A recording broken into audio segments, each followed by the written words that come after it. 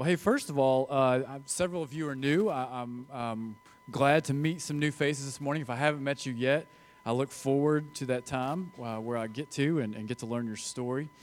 And welcome to Christ Community. And I don't know what your experience has been so far, but hopefully it's been a little bit uncomfortable because that's kind of who we are. Our hope for your life is that you would join Jesus. And what we know about Jesus is that he calls us outside the gates. He calls us to get outside of our comfort zones and to be a little bit uncomfortable. And so if you feel that way, welcome home. You just get to be a part of that with us. So it's a good thing. Hey, this morning we're starting a new series entitled Not Fair. Not Fair. And we want to invite you to join along. This is actually part of a bigger initiative. Don't you just love that kid's face? I mean, isn't that amazing? I want a bottom lip like that kid. So this is part of a bigger initiative where throughout the year 2019, our church is preaching and teaching through the book of Romans. And so we started in January with the idea of being set apart. What's it look like to live lives that are set apart? Last month, we did a series entitled Living Lies. We really tried to begin to address sin that was really causing us to live lives that, weren't exactly truthful. They weren't real. And so now we're into Not Fair. So you can follow along with us in the Bible app. Our sermon notes are in there. You can take notes. It's an easy way for you to follow along with what's going on. If you go to More and Events, you can find our event should pop up right there, all right? So as we come into this, we're just now to chapter 2, all right? We made 2 series out of chapter 1. And we're going to be in chapter 2, verses 1 through 11 today.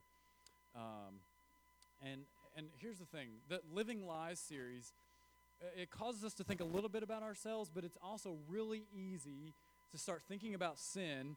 And when you start talking about a particular kind of sin, you think of someone else who really struggles with that. Amen?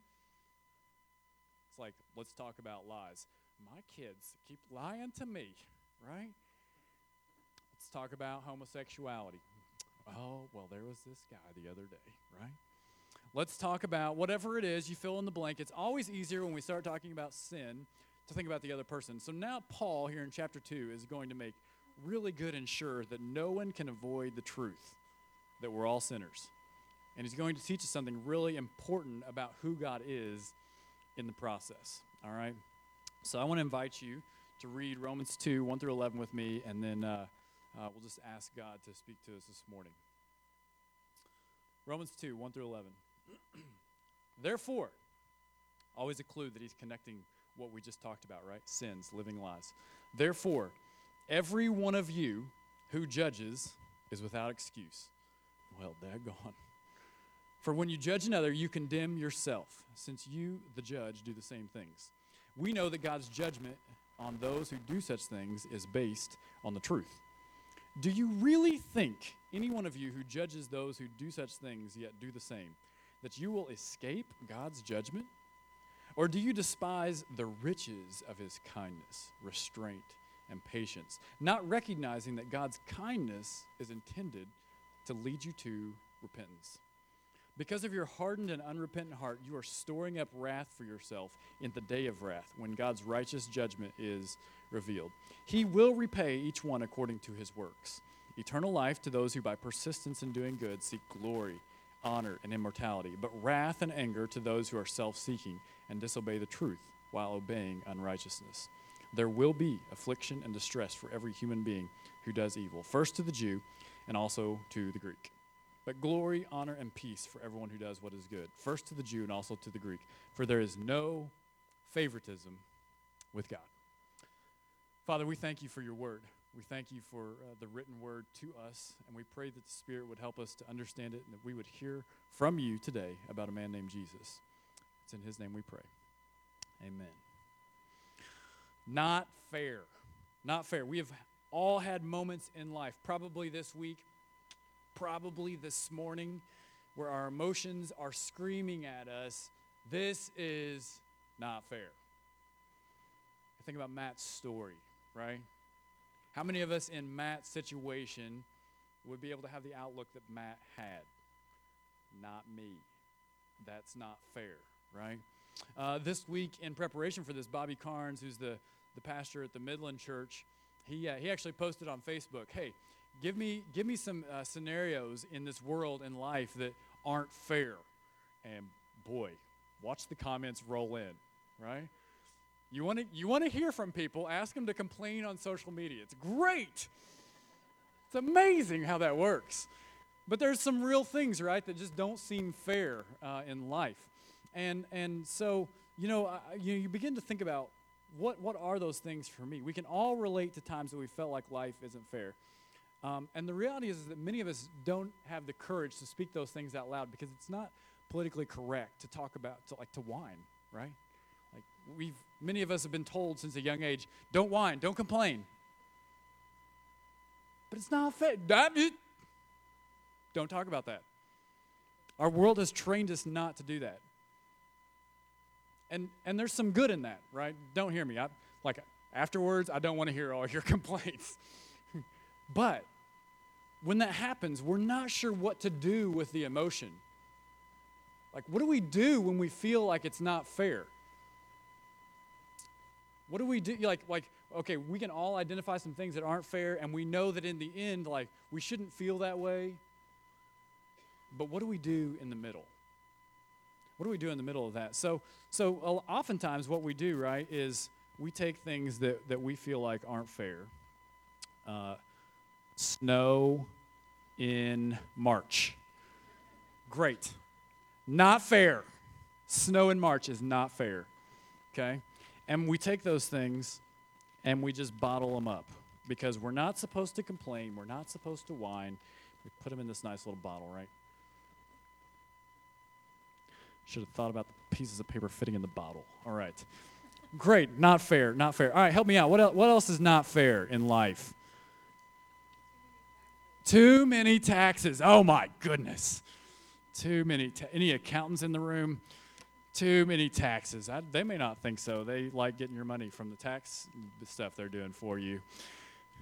No pressure, accountants. What we pay accountants, that is not, no, I'm just kidding. It's not. Let's see. We think about things that aren't fair. What else? Do what?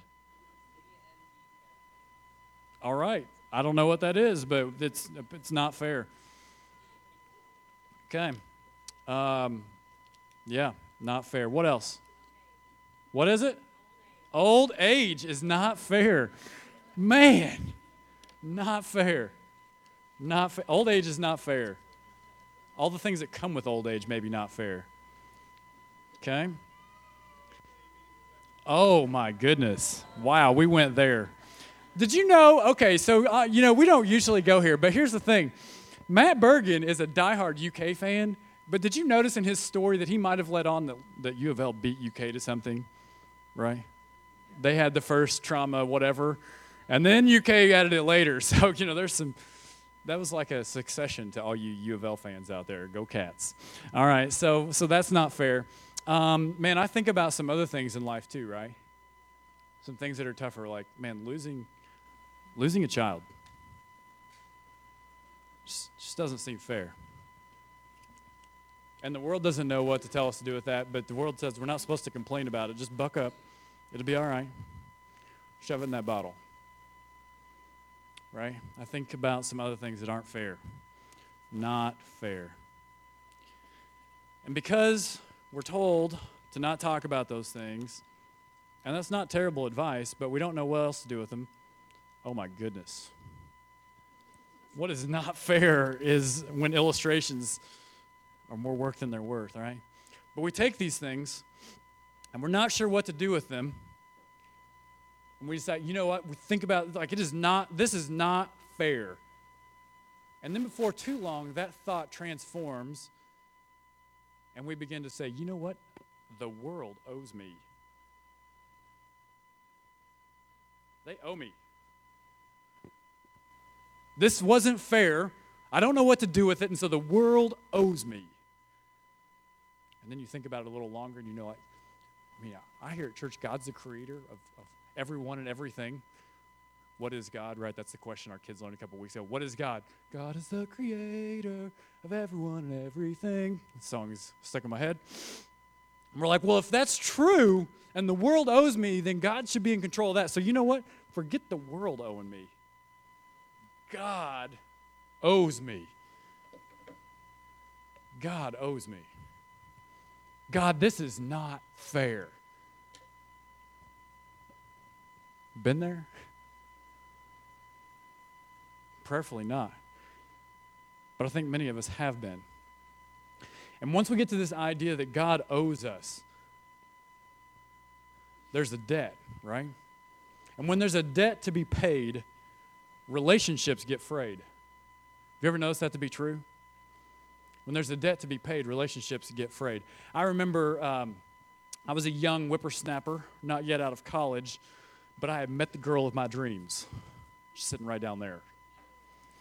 She was amazing. I was ready to get married. She was too, and there's only one problem. No money for the ring. No money for the ring. So I went to the bank of Dad. It was amazing. He had this great rate going on a ring loan for firstborn sons. Awesome. 0.0% interest. It was amazing. So I get a nice loan for this ring. Of course, I had to repay him. I knew that was true. Dad was too big of a tightwad just to give me the money. Problem was, we didn't talk about those terms. And so while I was saving up to pay him back in one lump sum, he was expecting payments. There's a debt to be paid, relationships get frayed. Okay? Now, I have no excuses. It was easy to borrow from that savings that I was trying to save up to repay Dad. It was easy to borrow for that when something came up or when, it was just easy to put that off because it was 0.0% interest. It was great. So I thought. Deep down, I knew that I couldn't escape the repayment, but surely Dad, of all people, would show me grace, right? Yes, for a time. He did, mostly. But I'll never forget the day when my mom called. And she explained to me how much tension I was creating in that relationship. Had no idea. Dad had taken that thing and said, you know what, it's not fair that he hasn't repaid me back. He put it in a bottle. He said, Blake owes me. And I did. Needless to say, I got it paid back ASAP. The reality was, right, I was expecting grace from my dad because I didn't want to face the truth that I owed him money. Who wants to face that truth? That's not a fun truth to face. And Dad, after all, remember, I'm a great son. You're a firstborn. I'm a good guy. You know that I'm good for. I will pay you back eventually. But really, you owe me, right? This becomes the flipped attitude. Dad, really, you owe me grace to pay this back. When we begin to expect grace, it's because we don't want to face the truth. When we begin to expect grace, it's because we don't want to face the truth. And yet, how many of us, when we're crying out, that's not fair, we're expecting grace?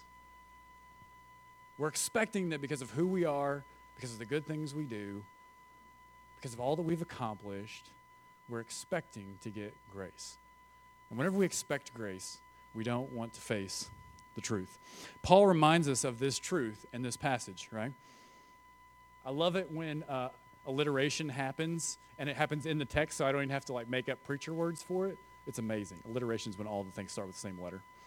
Number one, he says there's no excuses, right? We look at verse 1. Every one of you who judges is without excuse. You have no excuse, right? There's no excuse for the sins that you've committed. There's no excuse for judging others who have sinned. That long list of sins that we talked about a couple weeks ago, it's bad. It's really bad. But you're in the same boat as soon as you look in judgment at those who battle them. And that's a really hard truth to reconcile with, right? I understand feeling bad if I'm the one who's being deceitful. But boy, I got every right to look at that person over there who just tricked me. Last month, I think many of us realized there's no room for judgment because we're often struggling with the same things, right? So there's no excuses.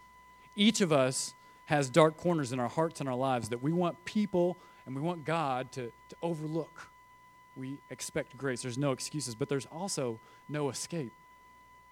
Paul goes on in verse 3, he says, do you really think deep down, any one of you who judges those who do such things yet do the same, that you will escape God's judgment? Like, in your right mind, do you really think that you can get away with all these bad things when you've got, just by doing some good things? It's a rhetorical question that doesn't really need a lot of explanation. And yet we often live as though our ability to stand for justice and righteousness somehow helps us to escape from God's judgment ourselves. If we put on the face and we do right things and we fight for justice, then surely we can escape God's wrath ourselves. Surely he will overlook our stuff when he sees all the other good things that I do.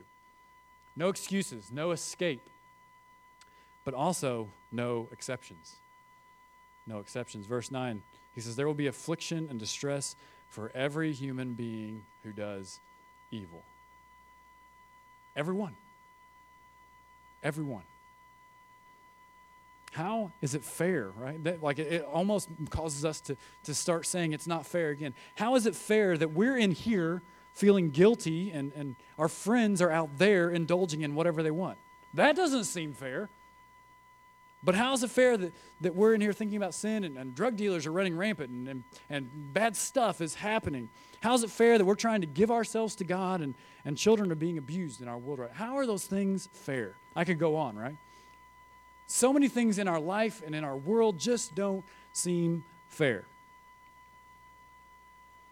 How do we reconcile these things? What do we do instead of just bottling up and saying, God, you owe me?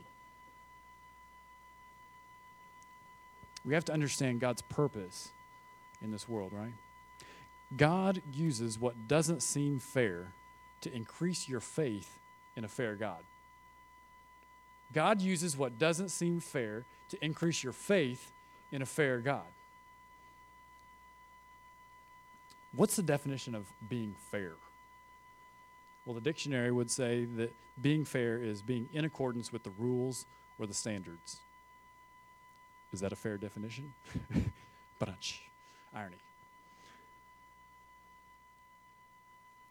So if this is what fair means, to be in accordance with the rules or standards, is God fair? Let's let the text help us. Our first question is, well, who makes the rules? If it's in accordance with the rules, who makes the rules? Well, God does.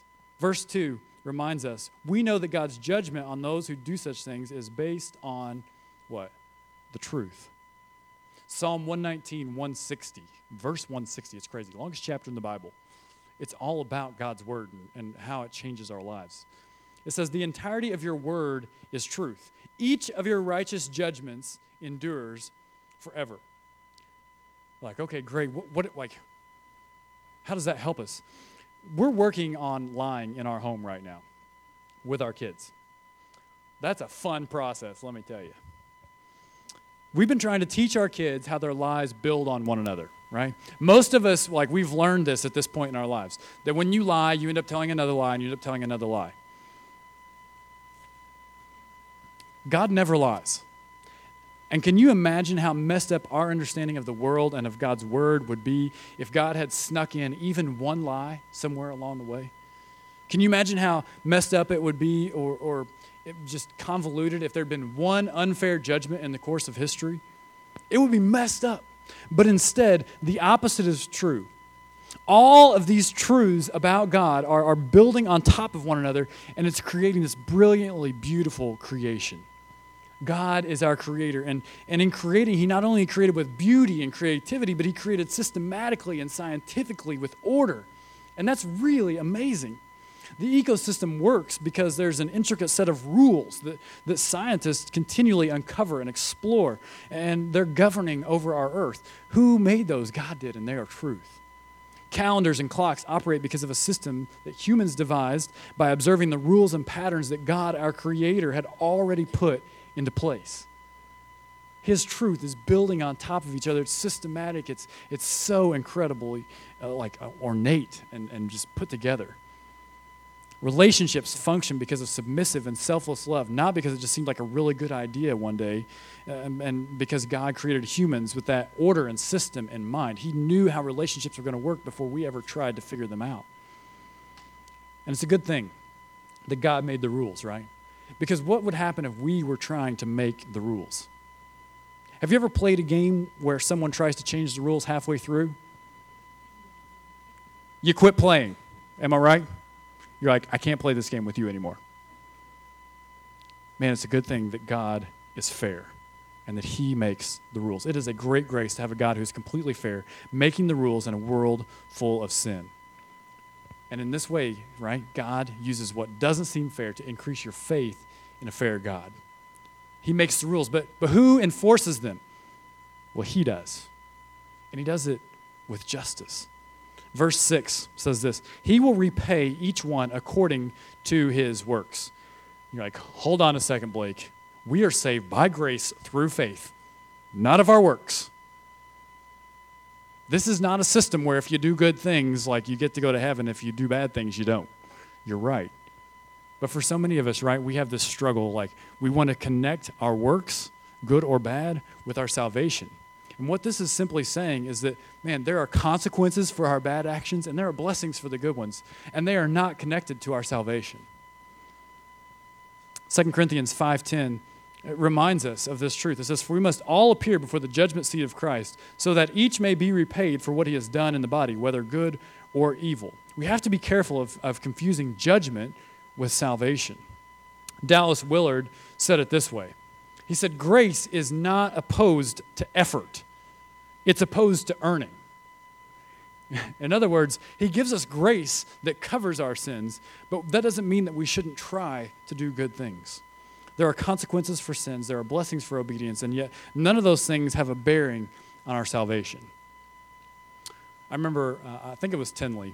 It was one of our kids. When she was first beginning to crawl around the house, we have a little dog, and we have a dog food bowl. And when you have a dog and a kid at the same time, it creates for some really fun stories of things that get consumed and put into mouths. And it's great. And so I remember this one Saturday in particular. We had probably just taken a John Bennett class on reality discipline. And so we were trying to be really good parents for the weekend. Tinley kept crawling over to the dog food bowl, putting her hand in the dog food bowl, right?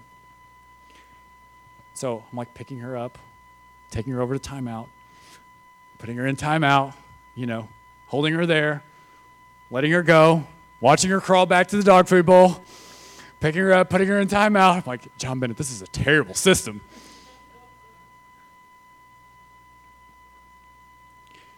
I was tired. And she, as best her mind could understand, didn't feel like it was fair. Why can't I just eat the dog food? Right? What is so wrong with that? And at the end of the day, right, Tinley was still going to be my daughter. I was still going to love her. I wasn't going to kick her out of the house, although it was tempting. But there was a lot of consequences and blessing in between. A lot of discipline in between. A lot of good and bad in between. There is so much grace in God's delayed justice.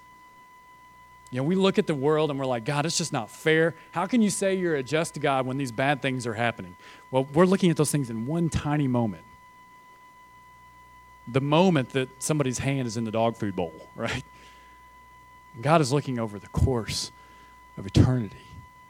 There's so much grace in God's delayed justice that he bears with us while not changing. Like he doesn't want us to just change our habits, our actions. He wants to change our hearts. And he knows that sometimes the best way to change our hearts is to be disciplined and continuing to take us away from the dog food bowl and sit us in time out and say, no, you need to understand for yourself that dog food is not good for you, right? It's not just about keeping us out of the dog food bowl. It's about changing our hearts. That's what makes him a just God. What a grace to us to know that God isn't going to give up on disciplining us to do and be the right person. God uses what doesn't seem fair to increase your faith in a fair God. He makes the rules by the truth. He enforces them with justice. You're like, but surely God has some favorites. I mean, don't you have a favorite kid? Don't answer that. And then Paul's like, well, let me just cut that off for you. Verse 11, there is no favoritism with God. Well, daggone. There goes that out. Paul's writing about an issue that is concerning the competing culture of the Jews and Gentiles, and we're going to dive into that big time next week, about how our culture and about who we are really begins to impact how we think about fairness. God doesn't have any favorites. And we don't even begin to understand or comprehend this, but I love this passage in James. James is a big proponent of being fair. And he writes this in James chapter 2, verses 1 through 4.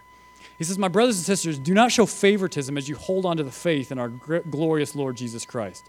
For if someone comes into your meeting wearing a gold ring and dressed in fine clothes, and a poor person dressed in filthy clothes also comes in, if you look with favor on the one wearing the fine clothes and say, sit here in a good place, and yet you say to the poor person, stand over there, or sit here on the floor by my footstool, haven't you made distinctions among yourselves and become judges with evil thoughts? Now here's, let me just say this about James. He's like my hero. Jesus was his brother. Can you imagine having Jesus for a brother? I mean, every time you went somewhere, he's like literally the golden child. He might have been glowing. I don't know. And you had to live a life of that. And yet you become one of the pillars of the church, and he says, we're going to keep things fair. Not only is Jesus my brother, he's my Lord and my Savior. Can you imagine saying that about your brother? Some of you are laughing a little too hard, all right? How do we show favoritism? Man, we do it all kinds of times. Like, I see who comes in early, finds the padded chairs, and moves them to your section.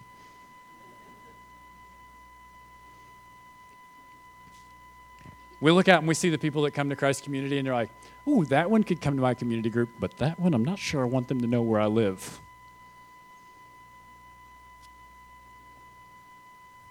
Sometimes here at Christ Community, I think it even gets reversed. Ooh, that guy that just walked in with the suit and tie, he does not fit here. Have you heard about First Baptist down the street?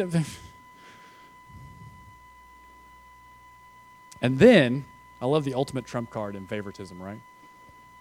When we decide internally that we're not so sure about a person, we say, well, we're just going to steer clear of that person because the Lord has really given me a peace, a discernment that they're not safe.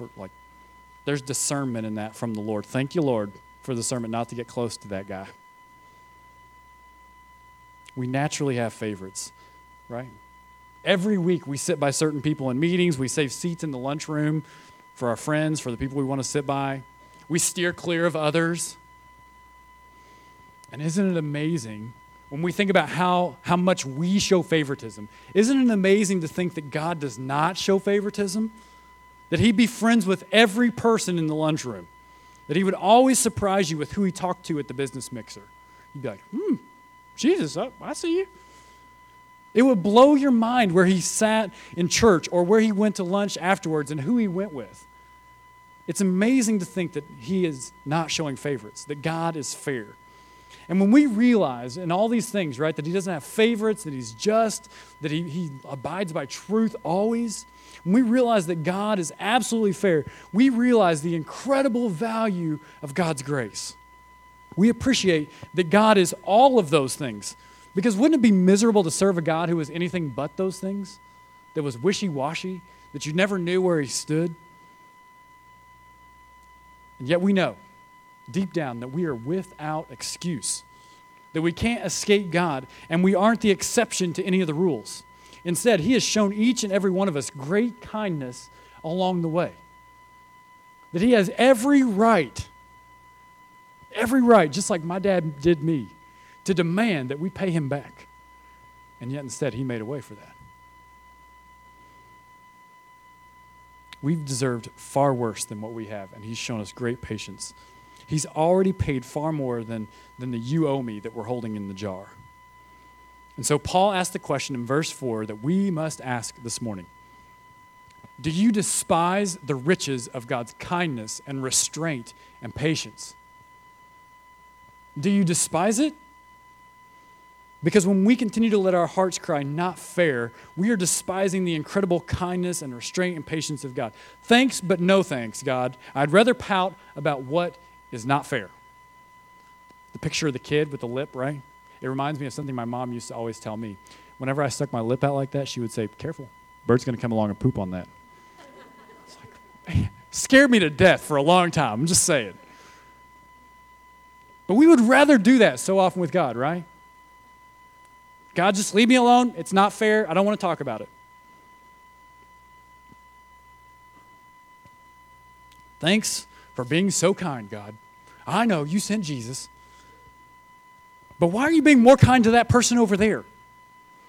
Thanks for not throttling me for all the sin that I've left lingering in my life that I'm not really going to get rid of because I still enjoy it. But could you please just protect me a little more? Thanks for being patient while I work on that sin, God, but what did you expect? I'm a sinner after all, right? Don't I deserve some grace? You're not realizing that, as Paul writes, it's God's kindness that should lead you to repentance. God uses what doesn't seem fair to increase your faith in a fair God. And when you come to the moment where you're ready to drop that emotion in the bottle and say, God, you owe me, it's vital to our faith to remember the Lord's kindness to us, that he sent Jesus to secure the eternity of all who would believe in him. And we should turn from all of our emotions and all of our ideas that say life's not fair and turn to something else. That's called repentance. And so often we know that we should turn from those feelings, but what do we turn to? What should we seek? What are we turning to? Ultimately, Jesus, yes, but what does that look like? Paul writes in verse 7, eternal life to those who by persistence in doing good seek glory and honor and immortality. How do we do that? What's one practical way, what's one practical thing that we can do to do that, to seek glory and honor and immortality?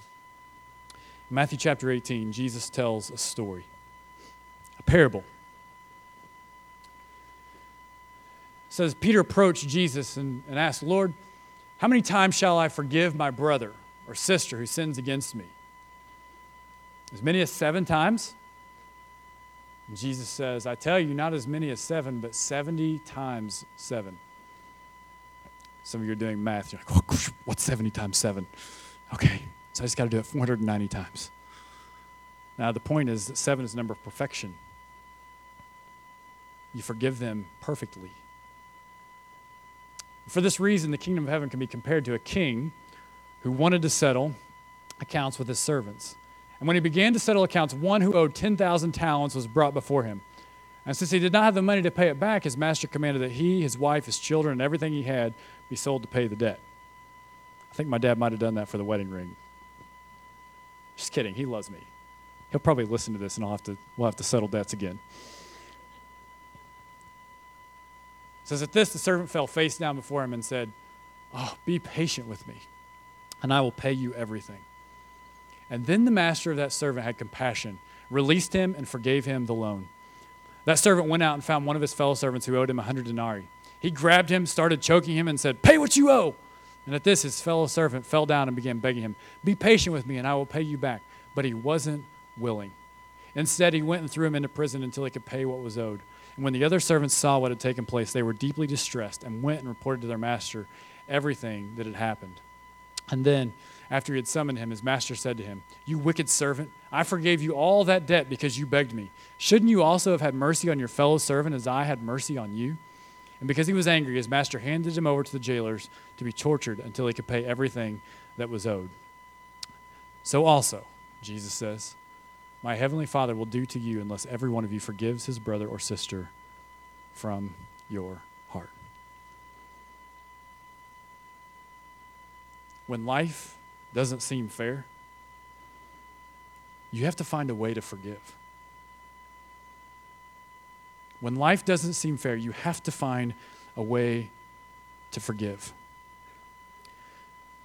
Because when we've got these and we're carrying these around, Jesus comes to those and he says, you know what? He takes the paper out. He says, this is already paid for. Like, this is already figured out. I've already forgiven you. I've forgiven you for the way that you feel about this. Now, would you just go and forgive others? Would you do that?